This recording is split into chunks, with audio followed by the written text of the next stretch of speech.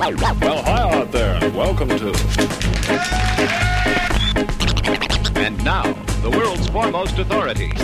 This is the Election Wise podcast from Minnesota Public Radio News. I'm Curtis Gilbert. And I'm Molly Bloom. Each week on the show, we take one of your questions about the candidate, the election, or the issues, and we try to find an answer for you. This week's question comes from Naomi Sheffield, who lives in Seattle, Washington. What is the history of presidential candidates choosing a vice president who ran in the primary against them? Both the history of it actually happening as well as their success when it has occurred. And obviously the reason Naomi is asking that question is something some Democrats think of as the dream ticket.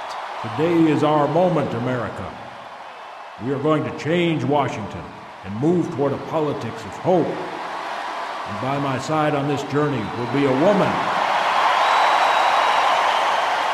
who will be ready on day one to fight for all of us. Hillary Rodham Clinton.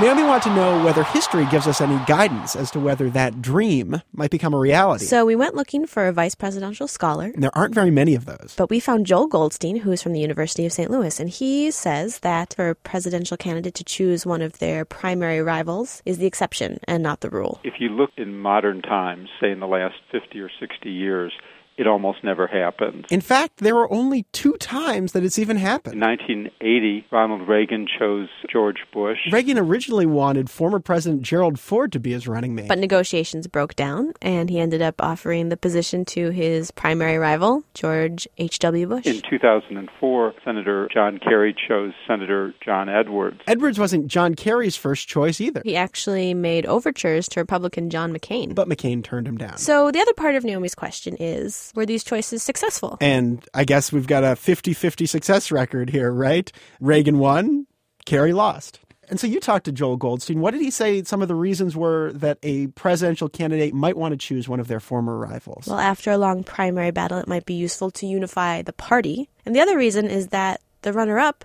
is a candidate who has been through a tough primary process. People don't do as well in the primaries without being substantial and very qualified and able people. But as we just heard, normally those arguments haven't actually carried the day. Usually the presidential candidate chooses someone who was not one of their rivals during the primary process. So why not choose a former rival? Well, after a long primary battle, things get pretty ugly. In fact, Goldstein gave us quite an exhaustive list of the nasty primaries that have happened in the last 50 years or so. Senator Barry Goldwater and Nelson Rockefeller in 1964, or Bush-McCain 2000, Vice President Humphrey and Senator McCarthy, both from Minnesota. And you get the idea. And so what did Goldstein think? What are the chances of Obama actually choosing Clinton? Goldstein says the chances are not so hot given the past 50 years, but he also says there's another lesson. At least since 1952, they never choose somebody who ran for the nomination and finished further down than second. So that sounds like pretty bad news for Senators Joe Biden, Senator Chris Dodd, Governor Bill Richardson. Who all also ran in the Democratic primary. And did worse than Senator Clinton. But Goldstein wanted us to make sure that we knew that history is very helpful,